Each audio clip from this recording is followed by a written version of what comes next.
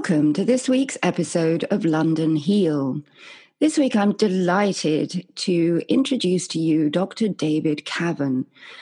Dr. David Cavan is a consultant in diabetes and has worked in Bournemouth for many, many years before going off to work at the International Diabetes Federation in Belgium.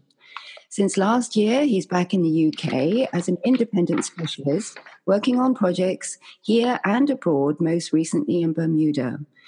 David is also an author of several books on the topics of diabetes and diet, and that's exactly why we've invited him today, because he has some really interesting information to share about how one can actually reverse diabetes.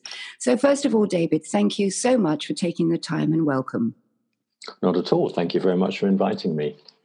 Great. The first question, of course, I absolutely have to ask is the million-dollar question when we're talking about diabetes, which is, what is the difference between type 1 and type 2? Well, it's really important, and thank you very much for asking me to clarify that right at the outset. So what they have in common is they are both conditions where the level of glucose, type of sugar, is higher than it should be in the bloodstream. And if not adequately controlled, that can lead to a number of health problems. That's the main similarity. The other similarity is, of course, they both have the name diabetes. But beyond that, they're very, very different conditions. So let me just describe type 1 diabetes first of all. So type 1 diabetes is a condition where the cells within the pancreas that produce insulin, that's the hormone that regulates blood glucose levels, those cells are destroyed by the body's immune system, so the body can no longer make insulin. It is, if you like, it's a hormone deficiency, a deficiency of the hormone insulin, just as people may be aware of people with other hormone deficiencies, such as thyroid or adrenal hormone deficiencies. Type 1 diabetes is not associated with a person's lifestyle or their body weight. It's a result of an immune attack. And the key thing is, as insulin is deficient, then people with this condition have to inject insulin right from the beginning, and they rely on insulin injections every day, essentially to stay alive. So that's type 1 diabetes. And in the UK, it accounts for probably around 10% of all cases with diabetes. By far, the most common type of diabetes, however, is type 2 diabetes, which obviously makes up the other 90%. In many other parts of the world, it's nearer 95, 99%, by far the most common. And this is a form that is increasing really rapidly all over the world, so as well as in the UK. And type 2 diabetes, nowadays, we understand it is very, very closely related to our modern-day lifestyles. It's associated with, if you like, westernized diets, characterized by processed foods, highly refined foods, including carbohydrates such as sugar, and also by sedentary lifestyle, by sitting down all day, which so many of us do. So, and as type 2 diabetes by and large has been brought on by modern day lifestyles, it follows therefore that probably the best way of trying to get on top of it, to control it, to turn it around, actually to reverse it, is to modify those lifestyles. Perhaps I could bring in also right at the beginning is that there's a lot of sort of blame and shame associated with type 2 diabetes. And yes, so while, and some people will say, well, you know, it's your own fault, you've got it, you shouldn't have eaten those things, you shouldn't have got overweight. I'd like to just put it slightly differently, that, you know, there are probably 400 million people around the world now who have type 2 diabetes. They haven't suddenly decided to, you know, become unhealthy. What's changed is our environment, the way we live, the foods that are around us, and very often the unhealthy foods, the cheap foods. And you know, naturally, therefore, particularly if people are, you know, on a tight budget, they will buy the foods that are more affordable. Yeah, absolutely. And in actual fact, one thing that I found fascinating about your work in particular is that you have very much focused on trying to provide information that reduces the amount of carbohydrate in a diet. Yes. Now, I mean, from the outside looking in, that kind of makes sense, because if diabetes, by definition, is a lack of control or sufficient control of a carbohydrate, i.e. blood sugar, then it would sort of be obvious that people shouldn't eat too much sugar. However, I would take even more blame off the people, because for years and years and years, they've actually been encouraged to eat high carbohydrate diet, with all these healthy grains and your, 5 a day of fruit and stuff. So could you maybe comment a little bit on that? Because, I mean, these poor people have no idea what they're supposed to actually be eating. Well, you're absolutely right. And especially for people who do have diabetes, it's even worse, because you're right, the standard advice for the general population for 30, 40 years now is to base our meals on carbohydrates, in the perhaps in retrospect mistaken belief that fat is harmful, and therefore we should have a low-fat diet and eat carbohydrates in their place. And so whatever type of diabetes you have, by definition, you are carbohydrate intolerant.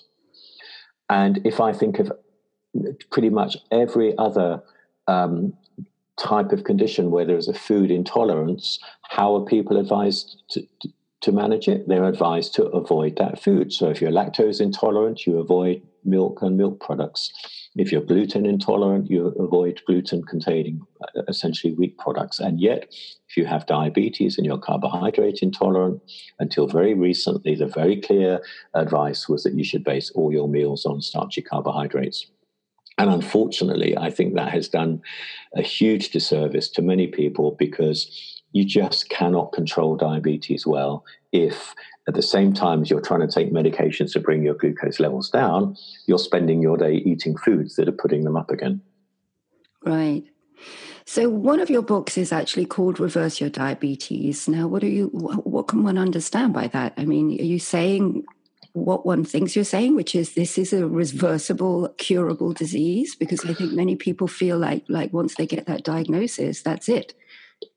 Well, absolutely. So as things stand at the moment, if we're thinking of type 1 diabetes, then that is it.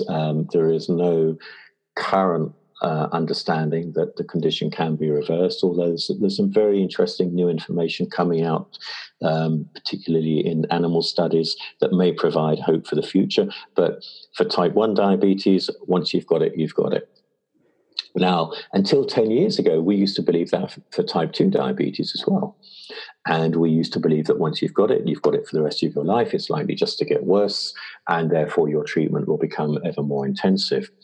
What was, to my mind, a real game changer was work done in Newcastle by Professor Roy Taylor and colleagues, who about 10 years ago showed that actually the process that leads to type 2 diabetes can be reversed.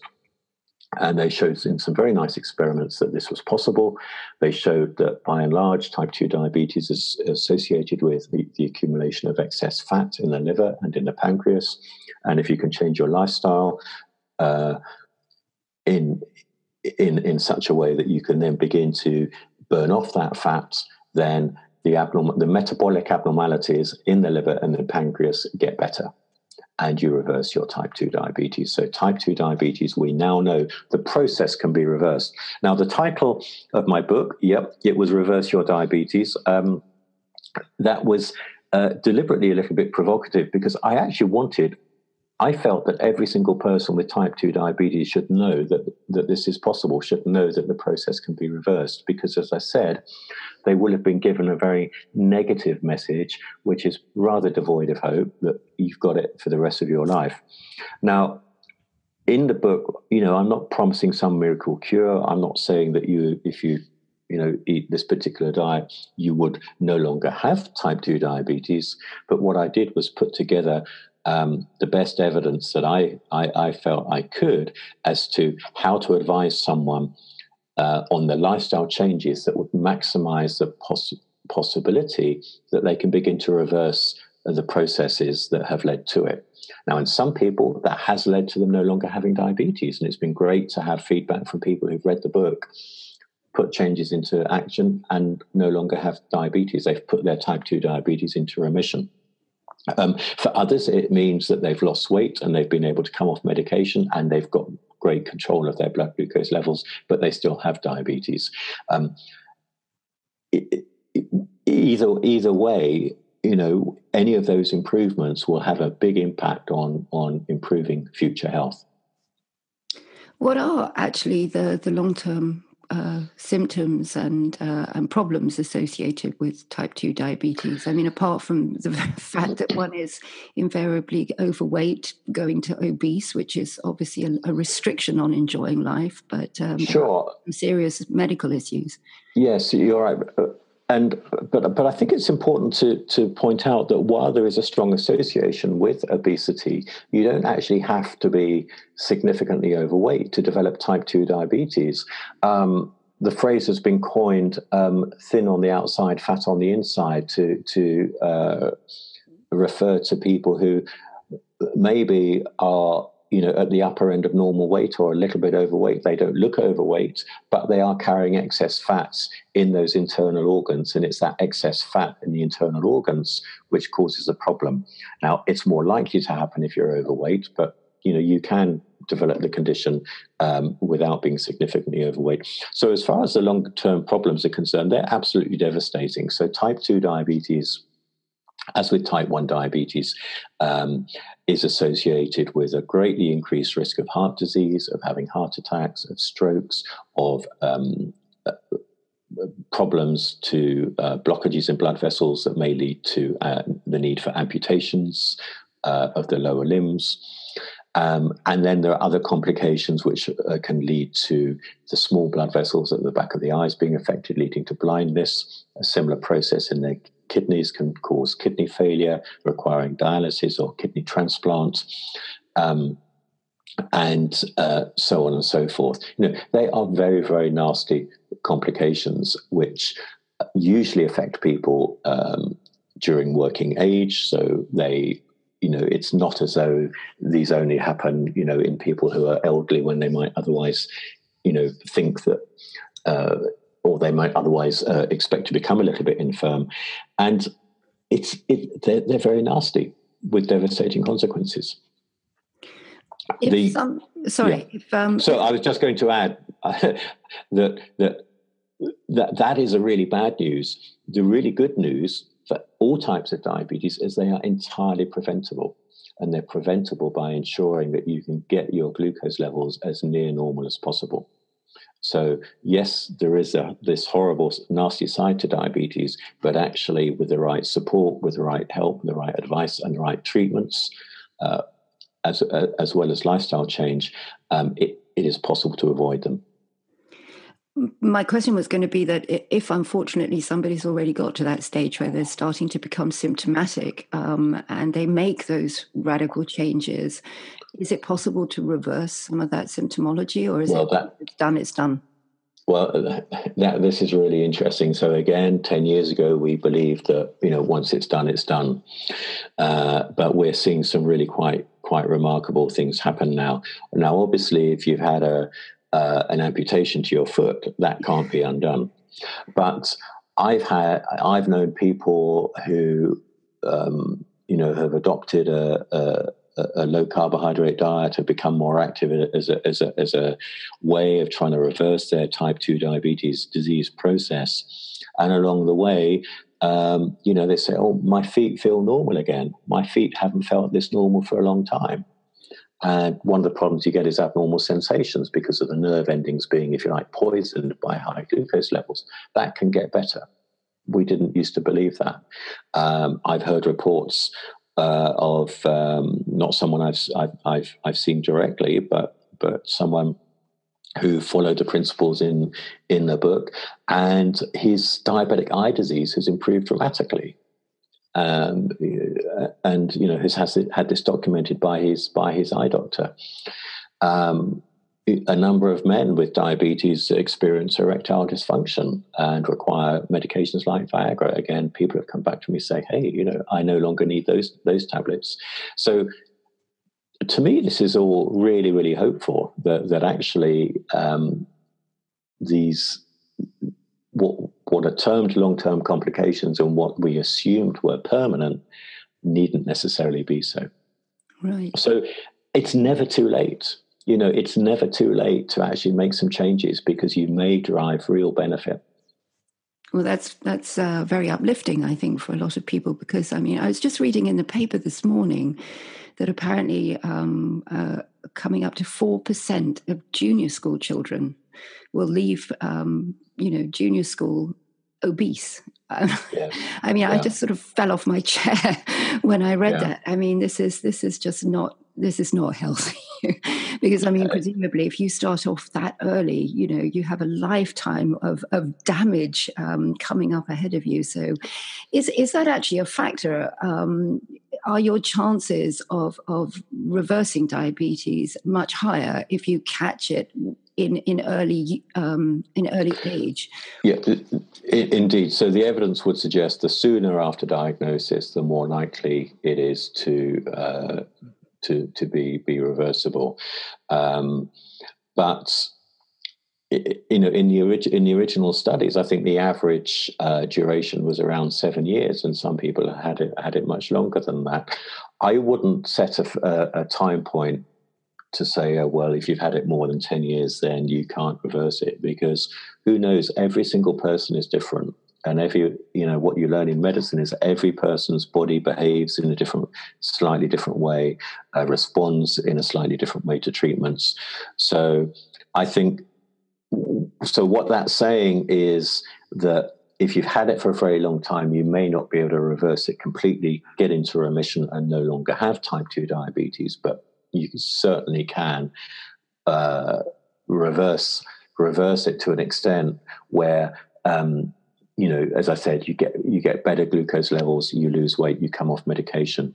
I mean, just to give you an example, I can think of an elderly gentleman who's had diabetes for over 30 years. He'd been on insulin for 10 years. He, through lifestyle change, was able to come off insulin and get his glucose levels right back into the normal levels after 30 years of having type 2 diabetes. Now, he hasn't reversed it completely because, it was actually when Christmas time came along, he obviously relaxed his diet a bit and the levels went up again.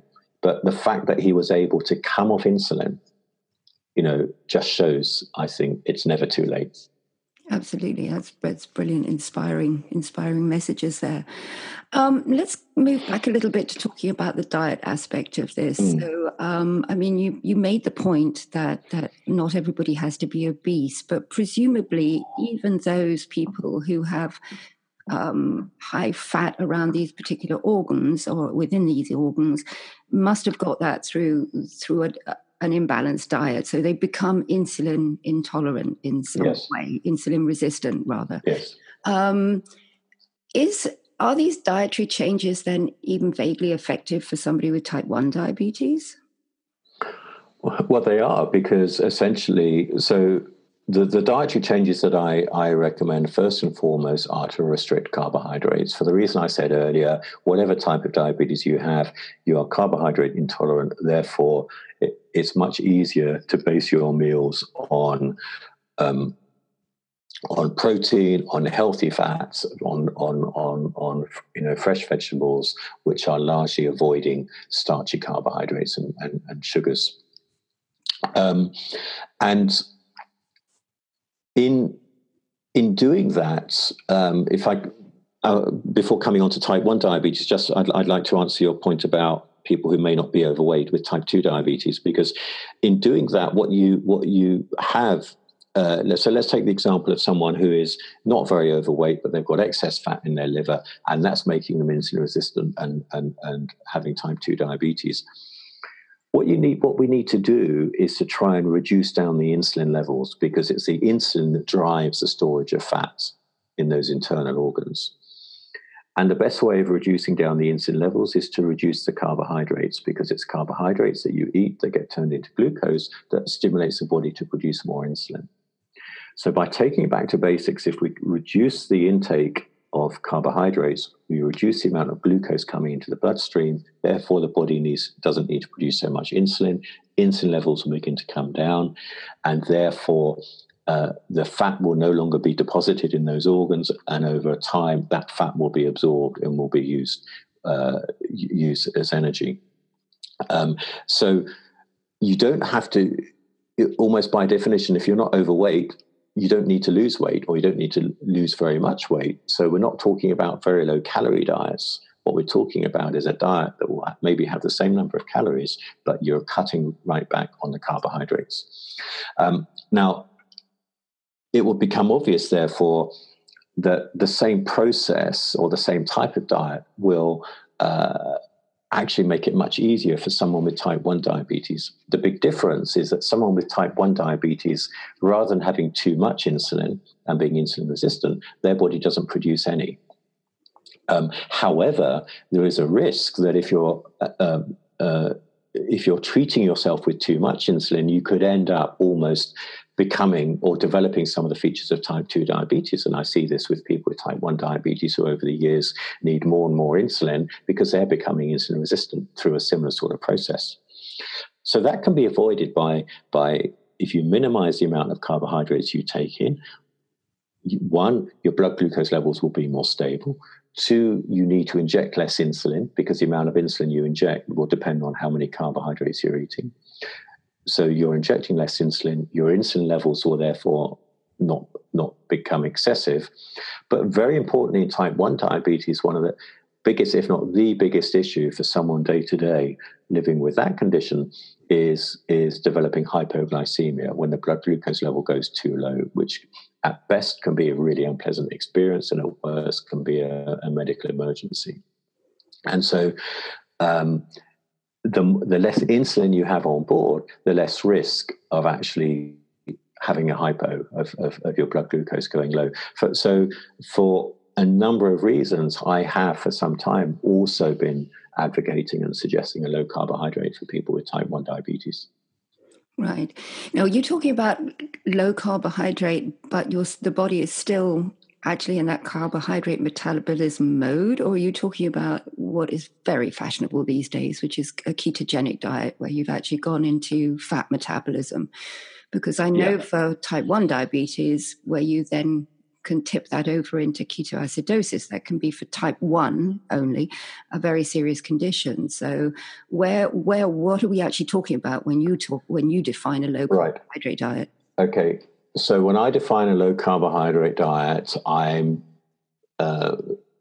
talking about a carbohydrate intake of around 100 grams of carbohydrate a day or less. So the official definition of a low carbohydrate diet is anything less than 130 grams of carbohydrates a day. Now, if we put that into context, the sort of recommended carbohydrate intake is somewhere of 260, 300 grams a day, depending on, your body size and so on. So even 130 grams is still very low compared to what the average person is eating. I plump for 100 grams because I like nice round numbers, actually, and I just think it's easy for people to know that that's something that they should be aiming down to get below. But I know some people who eat a bit more than 100 grams of carbs a day and have pretty much reversed their diabetes and got it under really good control. So I don't advocate a ketogenic diet. I advocate a low carbohydrate diet. And what I suggest that people do is I point out the foods that have got carbohydrates in them. I point out the foods that are going to really make it difficult to control their diabetes, and suggest they cut those back, but then they use their own measurements, their measurement of doing a finger prick blood test to check their blood glucose level to see whether what they're eating is keeping their levels stable. If it is, then whatever they're eating is fine. If, however, they have a meal and 2 hours later their glucose level has gone up, then they need to cut back still further. And I encourage each person to identify the level of carbohydrate intake that works for them, that enables them to achieve stable control. Now, so you mentioned a ketogenic diet. There's also a common term we hear nowadays is a low carbohydrate, high fat diet. And these generally are talking about cutting carbohydrates down to less than 50 grams a day, and sometimes down to 30 grams a day. And as you say, they're essentially, and if you're getting right down to 20 or 30 grams a day, you're actually eliminating a lot of vegetables as well, even leafy green vegetables, because they have some carbohydrates in them, and you're essentially living off protein and fats. And that can be very effective, because what that does is that you as you say, you switch to burning fat as your main source of energy. That leads to a condition called ketosis. And all ketosis means or signifies is that you are relying on fat. You're burning fat as your main means of providing energy for your body. Ketosis in itself is not dangerous at all. People can live in a ketotic state for the long term if they're able, and then they can cope with the dietary restrictions that it implies. Some people can. I know of others who have gone onto a ketotic diet, managed to lose a lot of weight, but then actually found that it was just too restrictive for them. I would find it too restrictive myself. But that is ketosis. Now, it is very commonly and understandably confused with a condition termed ketoacidosis. And the acid bit in the middle of it is key, because they are very, very different conditions. In ketosis, which is essentially a natural state, so our ancestors, if they were hunter-gatherers and there was no food around for a while, and they haven't eaten for a couple of days, which may have happened, they will switch to ketosis and they will be in a ketotic state. In that situation, yes, their body, they are generating ketones. That's where the word ketosis comes from. And ketones are a byproduct of burning fat, basically. But their glucose levels will be completely normal, and their insulin levels they'll be low, but they will be there at an appropriate level. That is very different from ketoacidosis, which is a complication of type 1 diabetes, where there is not enough insulin and glucose levels are really high, or higher, either moderately or very high. And it's an abnormal condition where basically the body is being starved of insulin, and therefore the glucose levels are high, but because the glucose can't get into the cells because there's no insulin, the cells start switching to ketosis. It gets very complicated, but you can live on a ketotic diet and have type 1 diabetes. You just have to make sure you're giving yourself enough insulin to keep your glucose levels under control. And I know people who are managing their type 1 diabetes essentially on a very low carbohydrate diet in the ketotic range. Sorry, I feel that was a very long answer, but no. I think that's why I asked it, because I've had a lot of people clearly not understanding the difference between ketoacidosis and ketosis, which, as you said, is a completely normal state of being. And let me say, there are health professionals who get them confused as well. So I can well understand why people do mix them up. Right. My personal feeling is, if one is sort of thinks about these things logically, is that actually sort of our ancestors, you mentioned that, we hear all the time about paleo diets and this, that, and the other going on. I find it almost impossible to know what to eat these days. It's very difficult. But if you think about the logic of how our ancestors must have lived, that actually also living in a ketotic state the whole time cannot also have been what was going on. I mean, presumably it was seasonal, where you in the winter perhaps would have had periods of no food and fast. And then, come the spring and the summer where everything's flowering and all the fruit and vegetables, especially fruit, come about, you actually have a period of feasting. on the back of that, one of the diet trends at the moment is is fasting, and also even within a 24-hour cycle, these are intermittent fasting. Can you speak to that perhaps a little bit? How effective is that in controlling diabetes? Yes, yes, I can. And but can I just go back to your comment about our ancestors? And I think that you're absolutely right. It would have varied according to time of year. But also, if you think about humankind and the different environments where we live and have lived, it will be very different. So if you think of the Eskimos, who are essentially living in an environment covered with snow and ice, their diet would have been almost certainly predominantly animal fat and protein, and essentially therefore ketosis for much of the time. Contrast that with, say, someone in the bush in Africa, where, as you say, there'll be lots of plants available to eat at certain times of year. So I think that people who I'm a great believer in one size does not fit all. And so for people who come along and say, well, you have to go into ketosis to do this, and this is the only way to do it, I say, well, actually, no. Yes, that works for some people, and it may be a good short-term intervention, but it may not be appropriate for others. And, there are a number of ways of achieving good health outcomes. So to intermittent fasting, and almost by definition, our ancestors, before we could go to the shop and buy food every day, they would have had periods of intermittent fasting because the food would not have been available for periods of time. And there is very good evidence that that fasting is very good at promoting fat burning, and it is also very good at helping tackle insulin resistance, because if you're not taking in carbohydrates, your glucose levels will drop quite significantly. Therefore, you can reduce your insulin levels and so on and so forth, as I said. Now, I don't claim any great expertise on intermittent fasting, but I'm aware of its benefits, and I have recommended it in a number of people, and quite often.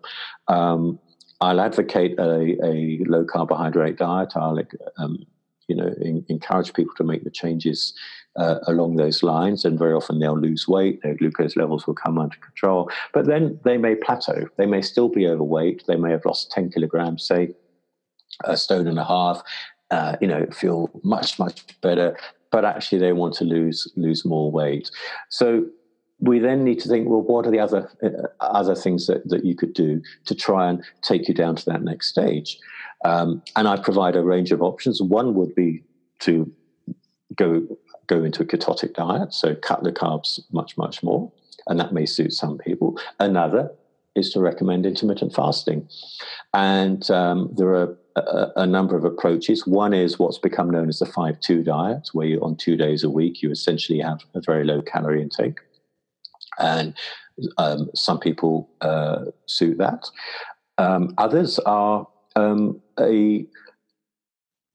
within a 24-hour period, either a 16-hour fast, which you might want to do.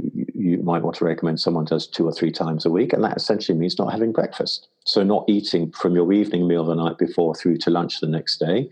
You have essentially a 16-hour period of fasting, and that can be very effective. Perhaps more effective is a 24-hour fast, where on those 2 days you would just maybe have your evening meal. So if you were to do that tomorrow, you'd have your evening meal as normal today, and then you wouldn't eat anything till tomorrow, and then tomorrow evening you have a normal evening meal, and therefore you have that 24 hours of fasting. And I encourage people to do that if they're on medication for their diabetes. That they may need to adapt that specifically for fasting days, but we can provide advice around that, and it shouldn't stop anyone trying it if they think that it might be for them. That actually leads nicely into my next point, which is that if anybody chooses to make these radical changes to their diet, they should actually do that in consultation with their doctor, right? Because it can mean that they have to adjust their medication if they're taking it. Yeah. So anyone who is on insulin or who is on medications that increase insulin levels, so particular classes of medications will do that, they will have to reduce reduce those very significantly. And I would generally say half the dose of those as a rough and ready rule. But really, ideally, this should be done in conjunction with your doctor or your diabetes team. Actually, in a number of the other medications for type 2 diabetes won't necessarily need to be changed, although some it could be advisable to do so. But yeah, if you are on medication for your diabetes and you'd like to adopt these approaches, for safety's sake, I really would encourage you to speak with your GP or whoever looks after your diabetes beforehand. Is this now a sort of standard accepted method of controlling diabetes within the medical profession? I have the feeling it's still a little fringe. It's a lot less fringe than it used to be. So I worked out it was probably about 8 years ago that I first started advising this type of approach initially for type 2 diabetes. And at that time, I wasn't aware of anyone else that was doing so. So I felt very much out on the fringes. The situation has changed dramatically. There are now people up and down the country and in many countries around the world who are adopting this type of approach. Now, as far as official guidelines are concerned, the work that showed that type 2 diabetes could be reversed was funded by Diabetes UK, and their most recent nutritional guidelines actually recommend that following the diagnosis of type 2 diabetes, one option is to promote is to aim for significant weight loss. They talk about 15 kilograms with the aim of putting their diabetes into remission. So, okay, that's using a very low calorie approach. I would argue you can actually achieve similar outcomes through a low carbohydrate approach, as I've mentioned. But either way, putting type 2 diabetes into remission is now recognized, and as a treatment goal, it is part of the guidelines. Now, the guidelines, both the Diabetes UK and NICE guidelines, also actually they're really quite flexible. They no longer recommend that all meals should be based on starchy carbohydrates. What they say is that there's no evidence that a certain level of carbohydrate is required, but that the individual diet, or the diet for an individual person with diabetes should be tailored according to their needs, which actually gives anyone who has diabetes or who looks after people with diabetes the freedom to go on a low carbohydrate diet if they think that best meets their needs. Right. You mentioned there sort of the difference, I think that's also an area of confusion for a lot of people. One side low calorie, on the other side low carbohydrate. Now, if I understand it correctly, one of the joys perhaps of following a low carbohydrate diet is that you can actually eat, because the major issue has to be compliance here. Yes. Is that, it's all very well to say you can reverse your diabetes by, if you are overweight, to lose weight or reduce the amount of fat around your organs, but not everyone can accomplish that. Is that your experience, that actually following a low carbohydrate as opposed to low calorie diet makes that whole process a lot easier to stick with? Yes, absolutely. So the low, and I think it's worth pointing out that the very low calorie approach to reverse type 2 diabetes, that was designed as an experiment. It was designed as an experiment to replicate the effect of weight loss surgery, so stomach reduction operations, where there's very rapid weight loss. And it sort of then has become an intervention to be used as a treatment. But it was designed as an experiment to see whether rapid weight loss is associated with reversal of the diabetes process. By definition, a very low calorie diet would have been also low carbohydrate. But I think that given that carbohydrates are by far the biggest problem, that restricting carbohydrates but not necessarily restricting calories significantly is is a much more sustainable way forward, because by definition, going on to an 800 calorie diet, it is very effective as an intervention for 8 to 12 weeks, but it's not sustainable long term because you'd waste away. So at some stage, you've got to revert to a more normal way of eating.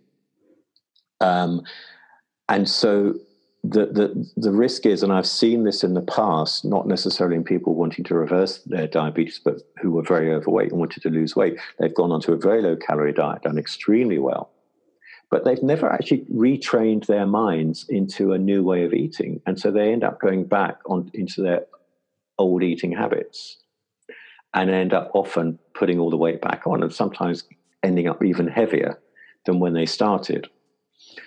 So, and quite apart from that, I mean, I know of 2 people who, with type 2 diabetes, who try to go onto an 800 calorie diet a day, and they had to give up because they just couldn't function. You know, it is essentially a starvation diet. One person I know, well, he fainted twice, and you know that doesn't really sound a very good a good recommendation. So the reason that I mentioned earlier, what I encourage people to do is, you know, I provide the information, I encourage them to make changes that they can fit in, that they think are manageable, and then to measure their glucose levels and work out what works best for them. And my hope is that then people will make changes, 1, that they're comfortable with, but 2, that they can sustain.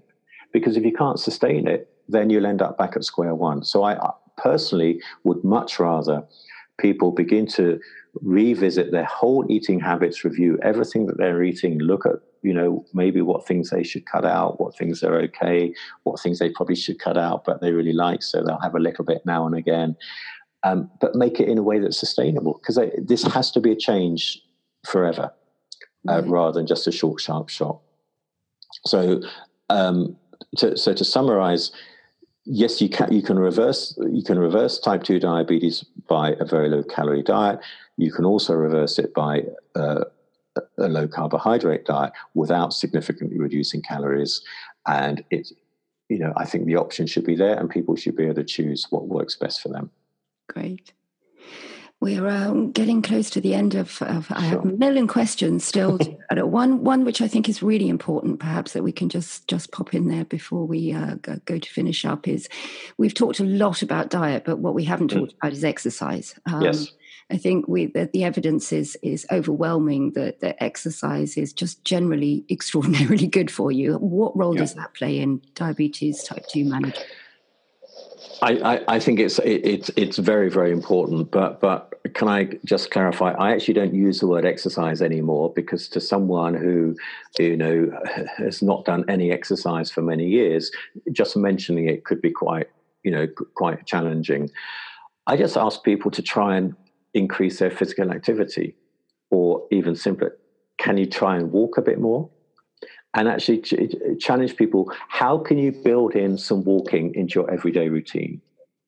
So, you know, trying to, instead of using the car for every single journey, if it's less than a mile and you're able to walk, it might be a struggle, but actually you can walk, you know, you can walk there and back. If you're using the car, park a bit further away from where you want to go, so you have to walk to your destination.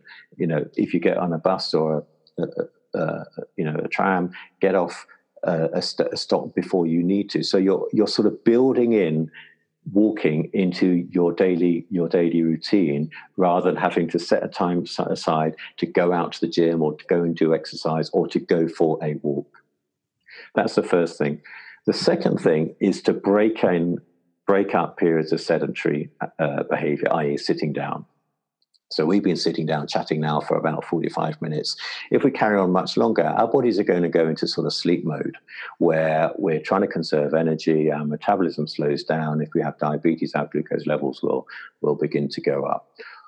So many people I deal with, they're sitting down at a desk all day at work, or they're sitting down long periods of time at home.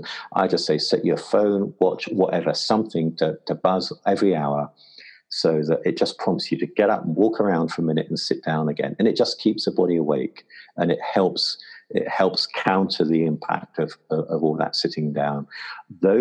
that is what I advocate. And because there is very good evidence that both of those make a difference. Now, some people actually, get the hang of it and they really enjoy it and they start going out for a walk on a regular basis, or they then, they then find that as they're beginning to lose weight, they're enjoying walking more. So then they may want to take up some other form of exercise. That's great. But start off just by doing a bit of walking. Very, very sensible advice. Wonderful. Well, David, I just want to finish up with my 3 little questions that I always ask all of my guests. And, we're here on London Heal a lot about mind, body, and spirit. And I like to reflect that in the idea of health, happiness, and serenity. So how do you define health? What a good question. How do I define health? I guess to me, health is a state of normal physical and mental functioning where, all parts of your body are working well and are not affected by disease. Perfect. And what about happiness? How does David find happiness? Happiness. Well, I'm sitting here. I'm in the middle of the New Forest, and I look outside, and I can just see green. And 5 minutes walk away, I'm in wide open spaces. To me, that just brings me huge happiness. How I define that or not, I'm not entirely sure, but that's one way that I find it. I love being in nature, and I love space. Wonderful. And what about serenity? How do you find that I describe it oftentimes as turning down the noise, finding that quiet place inside. Do you have any specific practices, or do you consider that important? Serenity. That's not a word I use very often, actually. I don't have specific practices such as meditation or things like that you might be alluding to. I value and I love I love, I guess, quietness. I love being able to collect my thoughts, and maybe that's why I like quiet. I like it in the quiet, in the open, because that gives me an opportunity just to sort of listen to what's going on inside and not being too distracted by the noise and that otherwise is all around us. Perfect. Well, that just leaves me to say thank you so much for taking the time. I think you've given the listeners a huge amount of information and some really hand-on advice that they can use and implement. We'll make sure that we put links to your website at the end of the podcast notes, and also the names of the books so that anyone can go and pick them up. I think it's absolutely extraordinary what you've done. I think it was a very brave move, as you said at that time, to go against the grain and actually provide a really simple, safe, and effective way to control a really horrible disease. And very much appreciate it. Thank you. Not at all. Thank you very much for asking me to spend time with you. Thank you. So listeners, I hope that you enjoyed this episode as much as I did and you got a lot of useful information out of it. And perhaps if you yourself are not somebody who's struggling with this disease, I'm sure that you know someone who is. Unfortunately, that's the case, and you can pass on this wonderful, wonderful information. Stay tuned next week. Rate, review, and subscribe on iTunes, because the higher we get in the rankings, the more people get exposed to this wonderful, useful information. And we'll see you all next time. And until then, I wish you health, happiness, and serenity.